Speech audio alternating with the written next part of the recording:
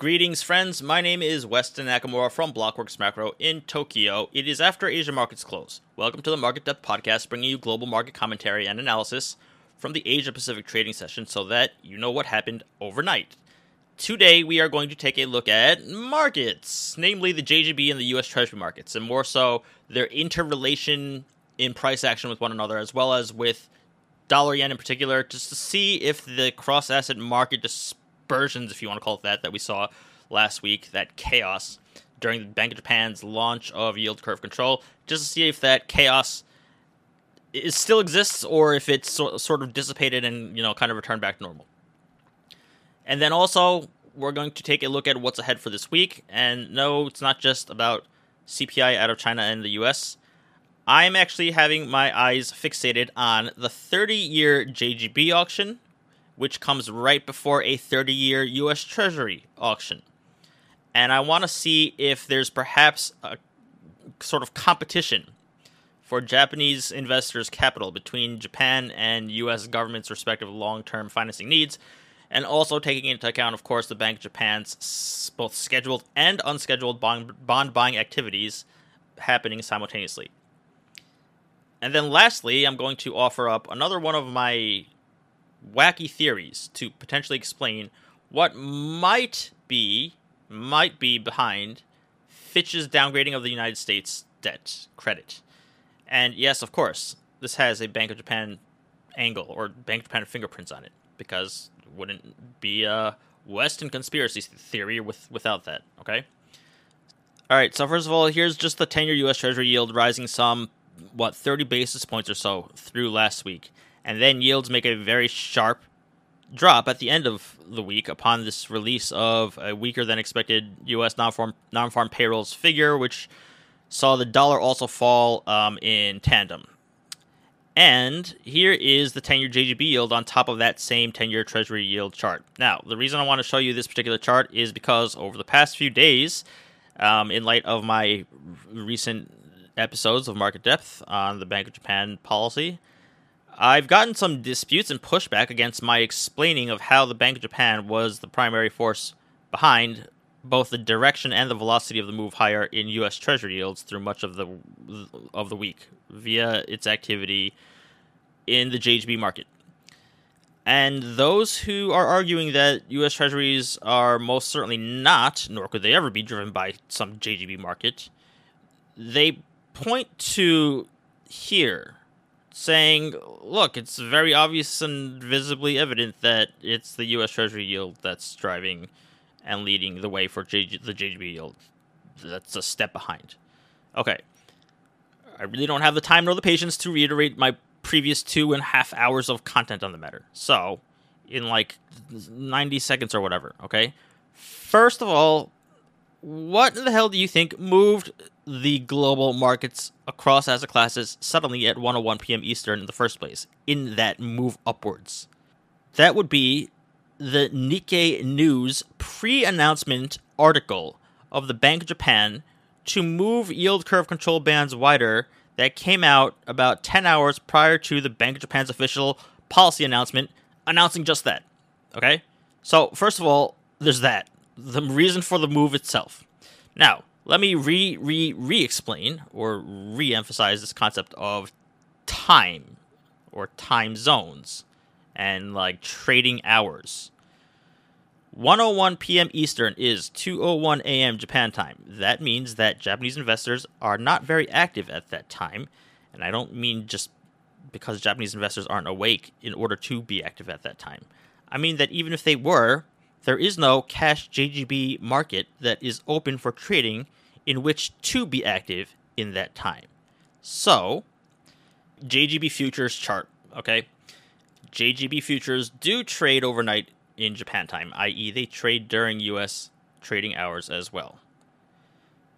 This right here, this is when the Nikkei Policy Leak article comes out, 2 a.m. Japan time. And that's the initial U.S. Treasury yield spike trigger higher, okay? This is 8:45 a.m. That's JGB Futures AM market open. That's the first chance for the Japan-based or Asia-based reaction. And that is why you have this so-called, quote, delay on a JGB yield chart, because that's JGB cash yields upon JGB AM session open. And that is the next several days in which JGB activity maintains and moves JGB and US Treasury prices downwards or yields upwards throughout the week. And those downward movements are by and large taking place during the Japan trading session. Now, as long as Japan markets are open and not on holiday, then U.S. Treasuries trade basically almost all hours of the day, even in the middle of the night for the U.S., which is the middle of the day for Japan. However, cash JGB markets, they do not trade 24 hours a day like U.S. Treasuries do. Cash JGB markets have trading hours during Japan business hours. That's why you get very non-smooth, messed-up-looking, stair-step-looking charts like this if you're zooming in more than 1 day intervals and you're using a line chart. And if I use a bar chart, by the way, it's going to basically be invisible. That's why I'm using a line chart. So that is why I use futures to look at market price action, because futures markets do actually trade day and night alongside other futures markets, such as this. This is JGB futures versus US Treasury futures. This way you can get a very accurate and smooth comparison of market price action as well as volume as well, okay? And look, the reason I just re-explained this, it's not for the pushback arguers. It's actually to just further clarify and re-emphasize to anyone out there, this is the very point of me highlighting this whole time of day factor. Like what markets are and aren't open. What markets will be reacting at its respective open whenever that is. And then also, what time are there specific procedures to be cognizant of? Like, say, Bank of Japan JGB buying ops scheduled at 10:10 a.m. Japan time. Or, in other words, a potentially sharp directional movement happening in the U.S. Treasury market at 10:10 a.m. Japan time. Or 9:10 p.m. Eastern, U.S. Eastern time to occur. Okay? So, off of Friday's, minus 15 basis point U.S. non-farm payroll move that had reversed nearly half of the week's upside in 10-year U.S. Treasury yields within, the AM hours of the Friday U.S. trading session, which is after Japan cash JGB hours had closed for the weekend, but JGB futures were open and, followed the global rates complex higher. So after that, we saw cash JGB's yields lower at Monday AM market open, catching up with the US and JGB futures move from Friday after hours. And then if we take these two yields and we just see what the difference is, or the spread is in between, this is the 10-year US to Japan nominal yield spread versus just USD JPY dollar yen, spot dollar yen. Now, recall me saying last week that the yen was just completely lost in trading price and price action due to a whole host of issues. But at the end of the day, it's just broad uncertainty. Whether that means market uncertainty in the form of elevated implied and realized volatility, or policy uncertainty being expressed, or policy uncertainties that are in opposition to one another, i.e. those who don't know that they don't know that they don't know. And so the yen had completely detached from simple things like yield spreads, starting especially at the beginning of the week, when this whole new experiment was first being rolled out. Okay, but towards the end of the week, especially at that NFP, the non-farm payroll print, we saw yield spreads collapse and dollar yen fall alongside in tandem. So perhaps we might be heading back to the days of when the yen is making sense again, rather than being the chief Brahmin of the major currencies since the July BOJ meeting day. Perhaps we might even be able to get the yen or yen futures to once again be a gauge of, or a way to bet on, the relative policy trade, right? If it recorrelates to SOFR futures or other short-term rate listed derivatives. Okay, like these are basically instruments that you use to bet on like where Fed funds are going to be and when and at what level and so on and so forth. It was very highly correlated with the short yen trade for hawkish Fed. Okay, again, just leaving aside comparing U.S. Treasury yields versus spot dollar yen, and instead just looking at and comparing the respective futures markets. 10-year U.S. Treasury futures versus yen futures. The price action picture actually isn't as disjointed from this, if you look at it from the futures angle, from the futures, listed derivatives angle. Okay. Again, same thing here.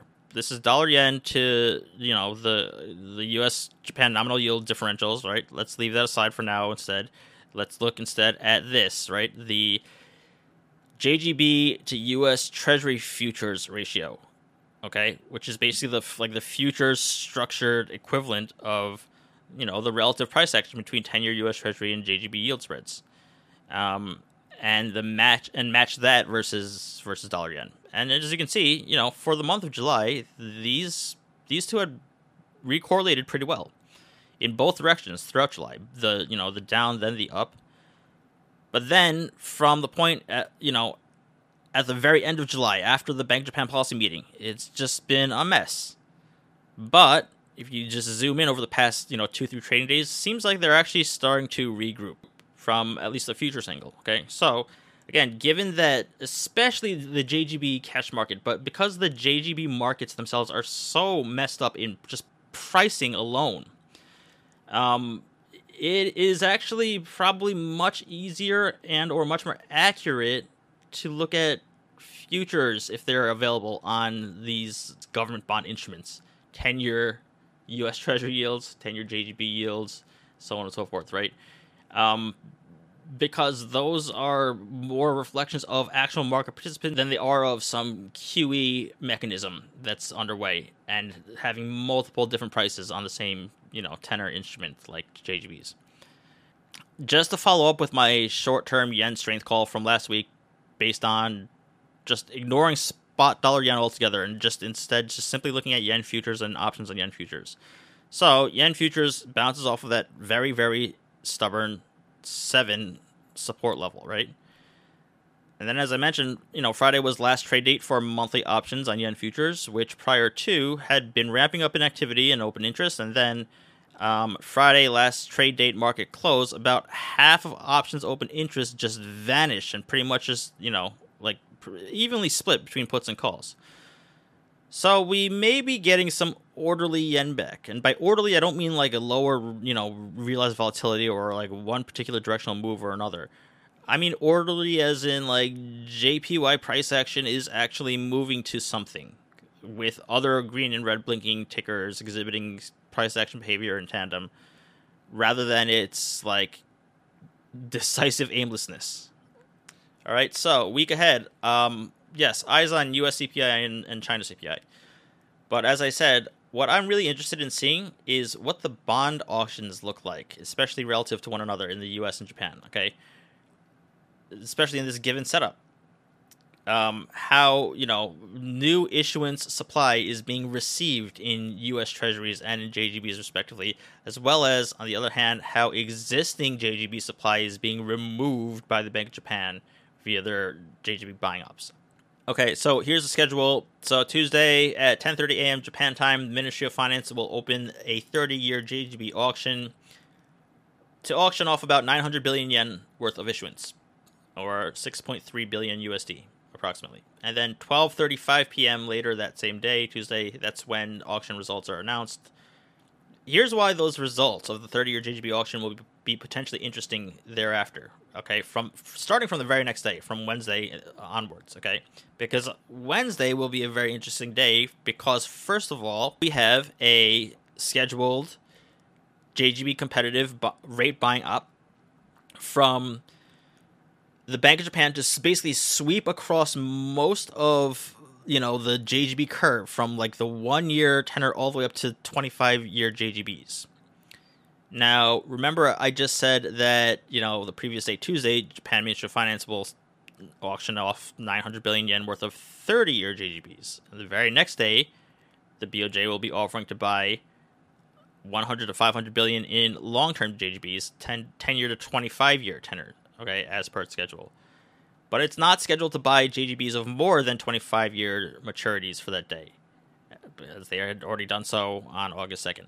Now, this non-overlap, that's consciously being done as a rule in place. However, as I spent much of the last time discussing, obviously this schedule is not only subject to change, but it's expected to. And so at any point, there can be an unscheduled JGB operation. Just assume that any time really is open season for JGB buying. And so therefore, there's no such thing as unscheduled anymore. Unscheduled can also simply just mean buying JGBs that aren't listed alongside scheduled day of, JGB buying, okay? So it would be very interesting to see if, for whatever reason, there is a very weak 30-year JGB auction and the long end of the JGB curve surges, and, it would be interesting to see what the BOJ does or doesn't do in response, okay? So that's Wednesday during the Japan trading session.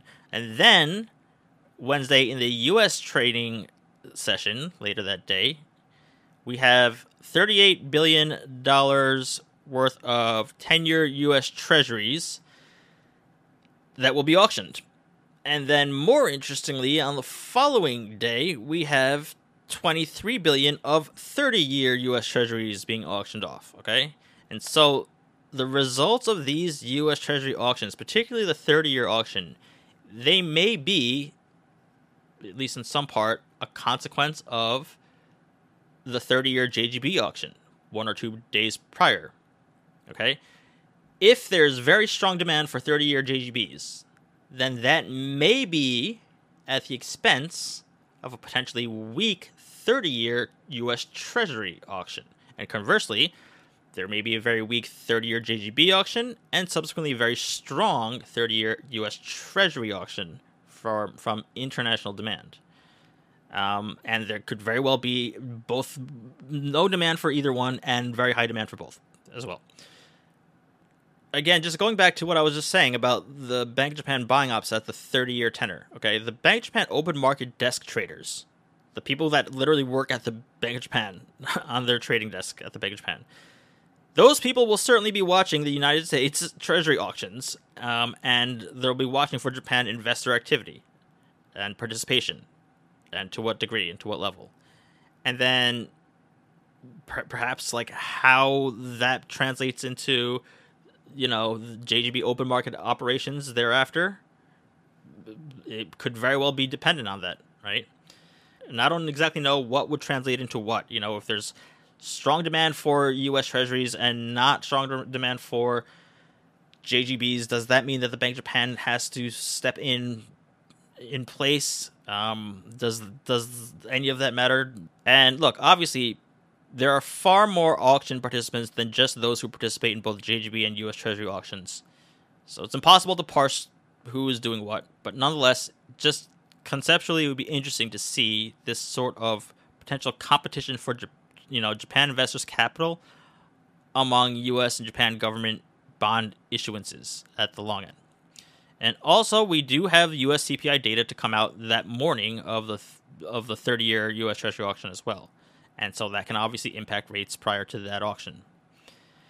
Also on the calendar for the week are Japan corporate earnings from the likes of SoftBank, Sony, Daikin, Toshiba, Honda, Rakuten, NTT, just to name a few. Out of China, also Alibaba and Cathay Pacific, and some more. Here's what might be an interesting earnings risk for Japan equities' downside profit-taking potentially, okay? Because basically the setup is, with dollar yen USD JPY right now around what market consensus is acknowledging as the yen's bottom end of the yen range, right? Or top end of USD JPY range, mid 140s or so, before the Ministry of Finance would step in and intervene.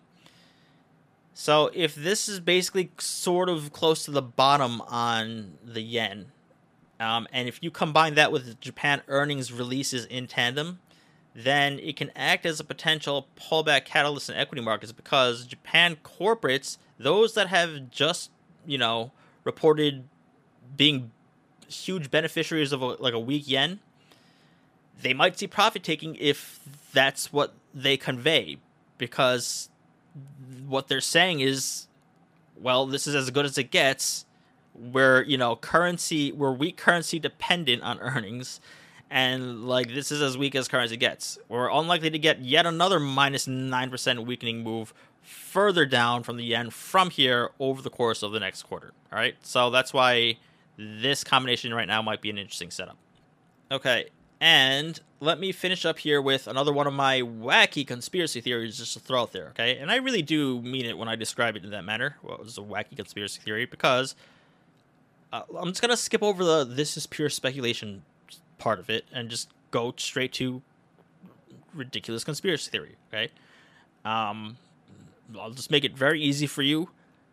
If you want to like say that I'm incorrect or whatever, this is going to be incorrect. I am a clown, okay? That said, I am going to be tying in what happened in 2022 to the U.S. Treasury market from the Japan blasting its U.S. Treasury holdings at record fire sale pace. I'll be describing that whole part, so there is some actual, tangible, measurable value mixed in with my wild conspiracy theory. All right, so shall we? Regarding Fitch's downgrade of the U.S. debt last week, why? So the question isn't really why. We all know why. The United States has too much existing debt outstanding as is, let alone growing and at higher interest rates. And the United States also has too many existing clowns in elected office outstanding as is, let alone growing and at ever clownier behavior at that. So the why isn't an issue or up for dispute with the whole Fitch ratings downgrade thing. The question is, why now, Fitch? Why now? The U.S. government has been a bunch of deadbeat borrowers for even longer than Congress started to normalize this routine of whether or not the U.S. government will pay for things it already spent on. Why now? Like, even when S&P downgraded U.S. for like over a decade ago, even then, that was also a why now and arbitrary. All right? But that is the issue. And that's why Secretary Yellen rightly called it arbitrary and outdated. Okay? Not that Fitch is necessarily wrong with the assessment itself, but it is doing something that's indeed arbitrary in timing.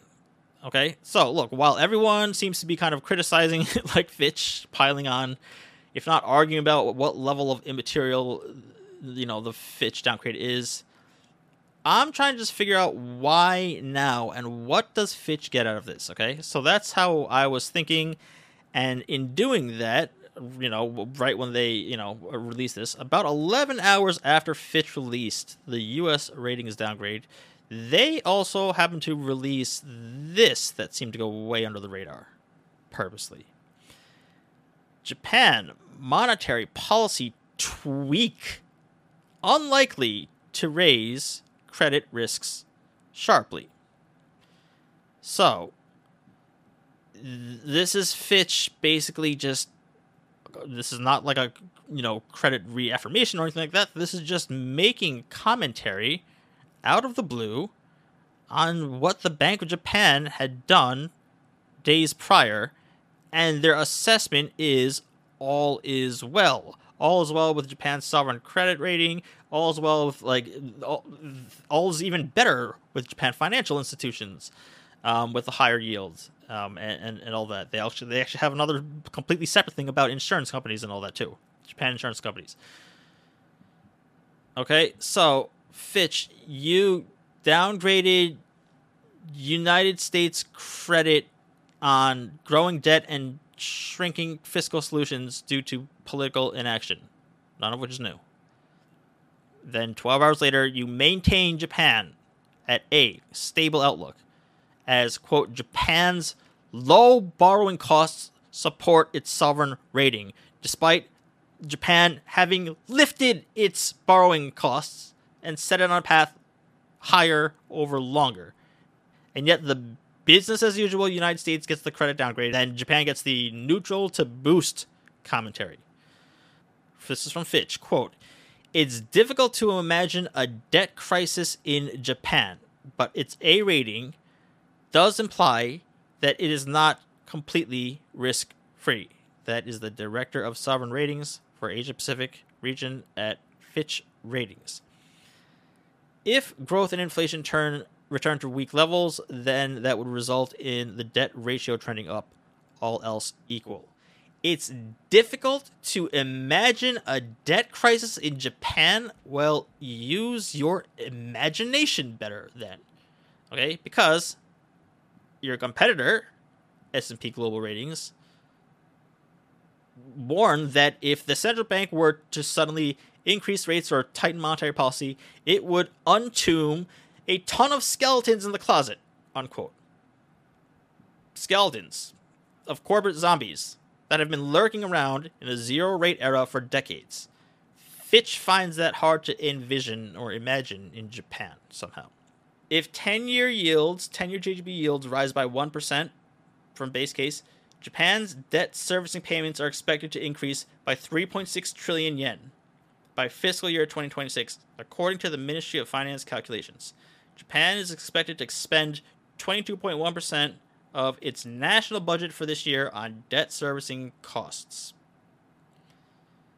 1/5 of its national budget currently goes to servicing interest on existing debt. Interest that was, issued on on floor levels. All right.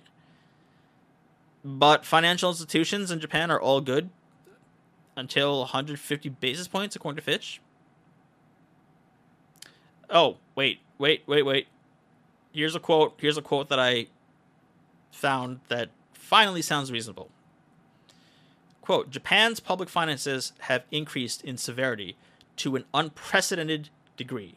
That is Fitch from March of this. Oh, I'm sorry. Sorry, that was not Fitch. That was a quote from, who was it? Oh, that was Japan Finance Minister Suzuki warning about Japan's fiscal calamity coming out of his own mouth from March of this year. Sorry, it sounded like something that a credit rating agency would say and not like a government admitting about its own finances. So, look, what the hell is going on, Fitch? All right, look, on one hand, for the U.S., we know the why, but not the why now are you doing this, right? And then on the other hand, for Japan, we know the why now, as in there was a defined catalyst. There was that Bank of Japan yield curve control move that suddenly and very materially significantly jumped, interest rates higher overnight and then set them on a path for a longer term to rise. So we know the why now, we just don't know the why. Why are you going out of your way to comment on Japan, let alone positively? What is going on with Fitch? What are they trying to pull? Okay, that's what I want to know. That's what I'm very curious about this. So I looked into it. Here's what I found. Okay, and by the way, this is all so far, and going forward. Still, these are all just facts. Okay, it's not my wild allegations yet. You'll know when you'll know when it comes. All right. Do you know what a samurai bond is? That's a real term. Do you know what that is? A samurai bond. No, it's not a bond that should one find yourself, insolvent, you take a sword and you slice open your stomach in honor, lest you face the shame of living through bankruptcy court. It's not what a samurai bond is. Samurai bond is essentially the name given to yen-denominated bonds that are issued in Japan by foreign corporations or foreign entities. It could be governments too. Okay? And so what that allows for is foreign corporates get to borrow at very low Japan rates and thereby tap into the massive Japan fixed income investor base. So they get kind of, investor base diversification, if you will. And then the investor base in Japan, the Japanese investors, they get exposure to a foreign corporate bond without the currency risk. given that these are yen-denominated bonds. Obviously, the corporate issuer can take, the proceeds of the bond issuance and then convert it into some other currency for use, but the bondholder doesn't have any foreign exchange risk. It's all in JPY. So, here's what's been going on in the world of foreign yen corporate bond issuance, or just foreign corporate bonds and foreign bonds in general, activity out of Japan. When Warren Buffett first started investing in his 5 Japan trading houses, which are basically just commodity plays, they go up with commodity prices. So this was back in August of 2020 when he first did this, right? When he acquired those shares in those 5 companies, those 5 trading houses, what he did was they issued Berkshire Hathaway yen-denominated bonds to finance these equity holdings, okay? And thereby, as I say, what they did in 2020, what Buffett did was he made a brilliant and phenomenal macro trade. He went short bonds and he went long commodities before interest rates and commodity prices skyrocketed. Berkshire Hathaway, since then, has issued more than 1 trillion yen in yen-denominated debt. But each time that he kept on reissuing these bonds, these yen-denominated bonds, they would have higher and higher spreads to have to pay out. In other words, markets were demanding ever higher coupons for Berkshire Hathaway to issue, due to the prevailing belief that the Bank of Japan would lift rates like at any moment. Okay, regardless of whether or not the Bank of Japan actually was about to lift rates or actually did lift rates, the market price is the market price. That's what you have to pay. Okay, but at the end of the day, we're still talking just less than 100 basis points to borrow for like a decade or two out. To borrow hundreds of basis points lower than if issued in the United States. So 22. Let's go to the year of 2022. Okay, now as we know, Japan always reliably and almost unconditionally a net buyer, but in 2022, that unconditional net buyer not only stopped becoming a net buyer, but turned into a massive seller of foreign bonds in 2022, unloading a record 20 trillion yen of foreign bonds for the year. And that's largely due to currency hedging costs getting astronomically high because of a very inverted yield curve in the United States, such that nominal yield spreads would be completely wiped out after the cost of hedging is factored in. So if there's like a 3% or 4% yield differential between 10-year JGBs and 10-year US Treasuries, if you want to FX hedge that might cost you, 3 to 4%, and therefore wipe out the entire nominal yield spread premium, and therefore make it either completely pointless or, if not, cost you more just to put that position on. Now, note that in the back half of 2022, okay, as these Japanese investors of all kinds, be it insurance companies, pensions, asset managers, whatever, they were unloading all these bonds, but what they were unloading, what they were selling were by and large sovereign bonds, okay, U.S. Treasuries and European sovereigns, French OATs, or German Bunds and so on, right? But they were actually, at the same time, net buyers of investment-grade corporate debt while they were selling sovereign debt, okay? And they were buying corporate debt on a net basis, being buyers, and doing so FX unhedged in many cases. It wasn't like a massive net buy, but it was a net buy nonetheless, instead of a net sell of corporate investment-grade bonds. And that also meant that new bond issuance was also kind of picking up, and quickly. All right, so keep that in mind as well. Not too long after the new year, okay, of this year, Japanese investors actually turned back to becoming net buyers of foreign bonds again, and in size, and at a very rapid pace. Okay?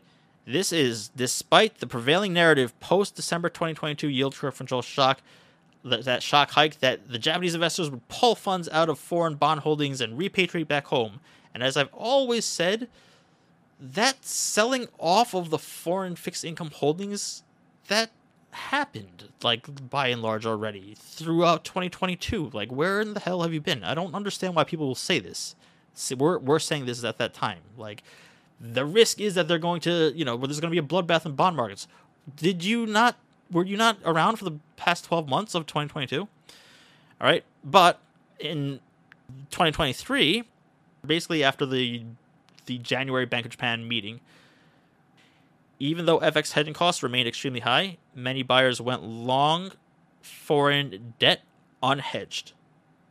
And as this demand for foreign bonds reignited in 2023, foreign bond issuers also rushed into Japan to issue yen-denominated debt, for which they were met with healthy demand. Right? Japan investors could get foreign bond exposure without having to worry about FX hedging at all, or worry about FX period at all. Right? So it was a fantastic sort of marriage. And credit spreads actually started to pull back, or rather stopped surging higher. Such as people like Warren Buffett, who was back in Tokyo, physically in Tokyo this time, visiting Tokyo, to roll existing yen debt that was maturing that he had already taken out previously, but also to issue even more yen bonds, even though at higher rates, to fund more buying of Japan trading house stocks. Okay, Berkshire Hathaway raised a total of 164 billion yen through 5 tranches in April of this year, in yen-denominated bonds.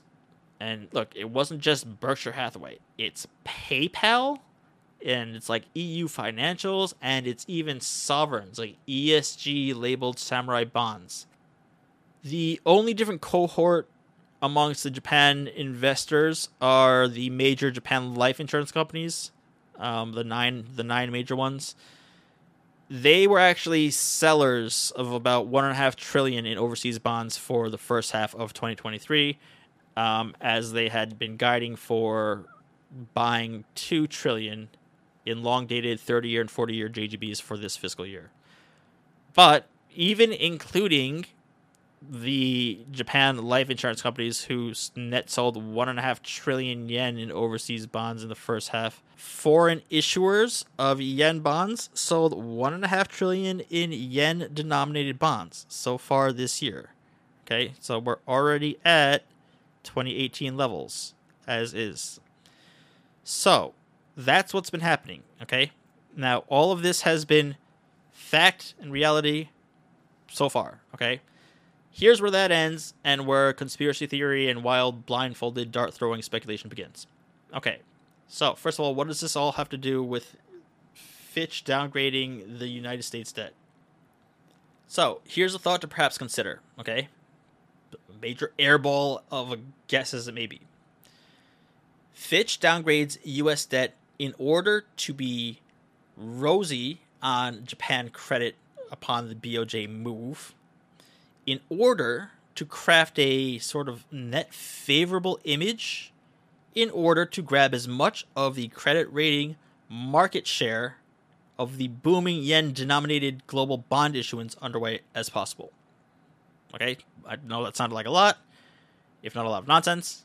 So let me first and foremost say, I know absolutely nothing about credit rating agencies, about bond underwriting, about bond issuance, anything even remotely close to that industry. In other words, I very well may be missing a giant piece of the standard puzzle right in front of me and not even realize. So just keep that in mind, okay? You're listening to someone who has no idea what they're talking about, all right? So, that said, let me explain what I have no idea what I'm talking about. First, what's Fitch in the business of? How does Fitch make its money? What are their incentives? Fitch is a credit rating agency, and unlike its two peer competitors, S&P Global and Moody's, who have other lines of businesses and revenue streams, Fitch Ratings is primarily a ratings agency as a primary function. Okay, it is the smallest and the least significant of the so-called Big Three, or might as well be called Big 2.5, or might as well just be called the Big Two and Fitch. So Fitch, they earn fees by rating credit and bonds and stamping paper with a credit rating. Okay, Here's directly from Fitch's fine print on one of its ratings.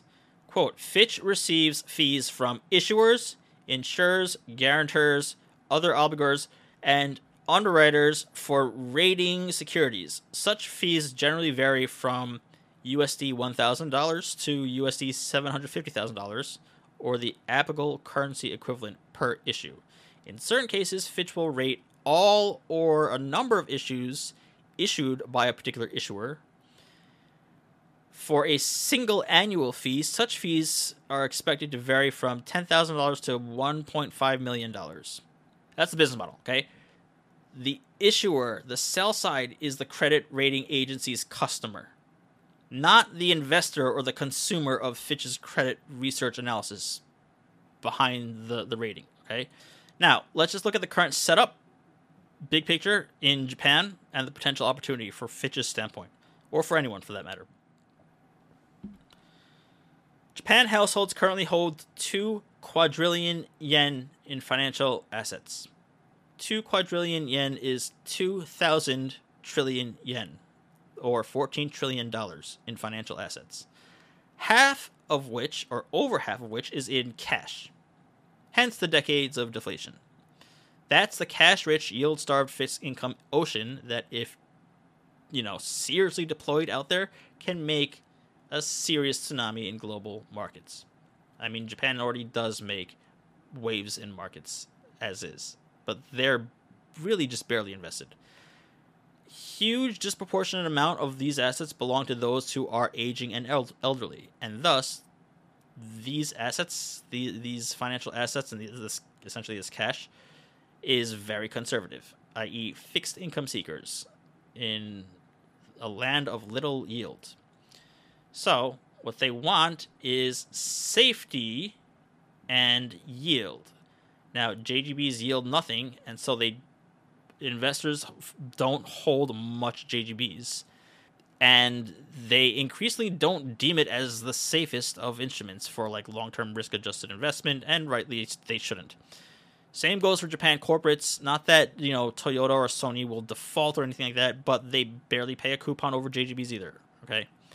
But a yen-denominated Berkshire Hathaway bond that yields 2 or 3x the JGB with no currency risk, yeah, that sounds good. Okay, so during this most recent debt ceiling showdown, although most of us, most in the U.S., myself included, I'm not in the U.S., but we largely brushed this off as a partisan clown show. It's just that. It's just another one of these things. It's going to reach a deal at the 11th hour as per usual and all that, and that's what happened, right? However, Japan investors, they were a bit less casual about their U.S.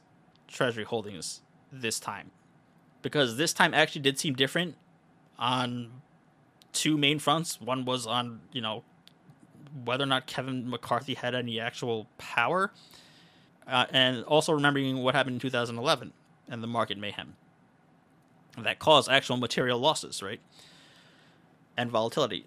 So there was actual worry, and I don't blame them. They hold over $1 trillion of U.S. Treasuries, and it's completely out of their control of this clown show going on in D.C. So the way that I look at this is Fitch's downgrade on the U.S. What that does is it gives Fitch these optics of being a trustworthy foreign credit rating agency. If not a trustworthy American credit rating agency, such that Fitch is willing to downgrade the United States government. If they're willing to do that, then surely they downgrade or rate any corporate with the same ruthless objectivity. But Fitch, as we said, does not get paid by the investor. They get paid by the issuer. Now that said, having the faith of the investor base can only help with getting rated by Fitch, especially if you're a corporate like Berkshire Hathaway with zero credit self-consciousness. You'll be rated investment grade anyway, regardless of who rates your paper. So all else equal, just having the quote trustworthy of the Fitch stamp, if that can lower your credit costs by the Japanese domestic base by a little bit, I mean, it could only help. But still, again, investors don't pay Fitch. They don't matter to the equation, okay? Fitch gets paid by the issuer. And given that Fitch does not have like any real presence as it is in Japan, so they're kind of a blank sheet, and that they haven't yet pissed off any of those that they'd have to work with, the big five domestic underwriters, then how do you gain credibility amongst this domestic system and domestic investor base by being a ruthlessly objective and trustworthy rating agency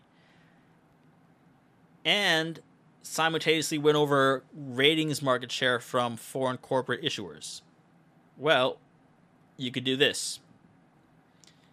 You downgrade United States debt, and then you jump out in front and you voice calm about Japan credit risk in the face of sudden shock out of the Bank of Japan, who just increased borrowing costs, which will likely only rise going forward.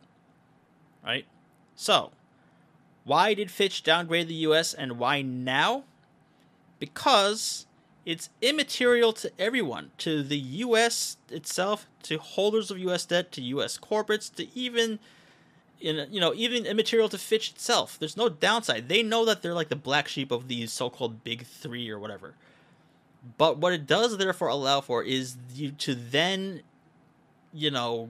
grab ratings business in the only fast-growing area of corporate issuance, in yen-denominated foreign corporate issuance that is apparently booming right now. By soothsaying everything is fine, there's no credit risk to BOJ, rate policy and all of that, and looking tough at the same time to the Japan domestics. So that's kind of my take of it. I don't see why else Fitch would do this and do this now. I don't see what's in it for them to do it at all. And I don't see what's in it for them to start to also talk openly about the Bank of Japan policy unsolicited either. Unless, perhaps because they're a capitalist organization in search of money and revenue, and they clearly see opportunity as per their research and all of that they keep publishing, and they're very bullish of the area. Okay, so why now? Because the Bank of Japan just increased interest rates in the middle of this booming yen-denominated bond issuance boom that's happening in Japan. And so they had seen an opportunity or a need to just calm everything down and be the cool head. And in order for them to do that, they had to do something that would get headlines to look at one direction, and those eyeballs that matter, people who are trying to issue debt, to look at this other one that went largely unnoticed, Japan monetary policy. And so that's what I believe that they did it. Why they did it, when they did it, is the most important thing. Okay? So the Bank of Japan is what triggered Fitch to downgrade the U.S. debt when they did it. So that's just my view. Wacky as it may seem. You probably think I'm insane.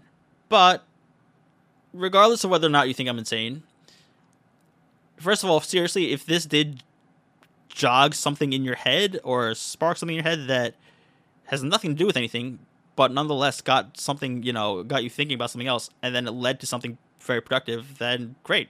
I'm very happy. I feel accomplished. Otherwise, I hope you are now familiar and aware of the issuance that is going on right now and what that sudden Bank of Japan shock change has done to this market. There's been a lot of issuance in JPY bonds and as the last bastion of QE, and then they just got lifted. So let's see if that puts a either hard break on it, or if that's going to maybe even cause even more of a rush in if they believe that this is a cycle that they need to get on board immediately for. Okay? All right, that's it for me. Thank you for listening to my nonsense. On behalf of Blockworks Macro, my name is Wes Nakamura. We will see you again soon. Thank you.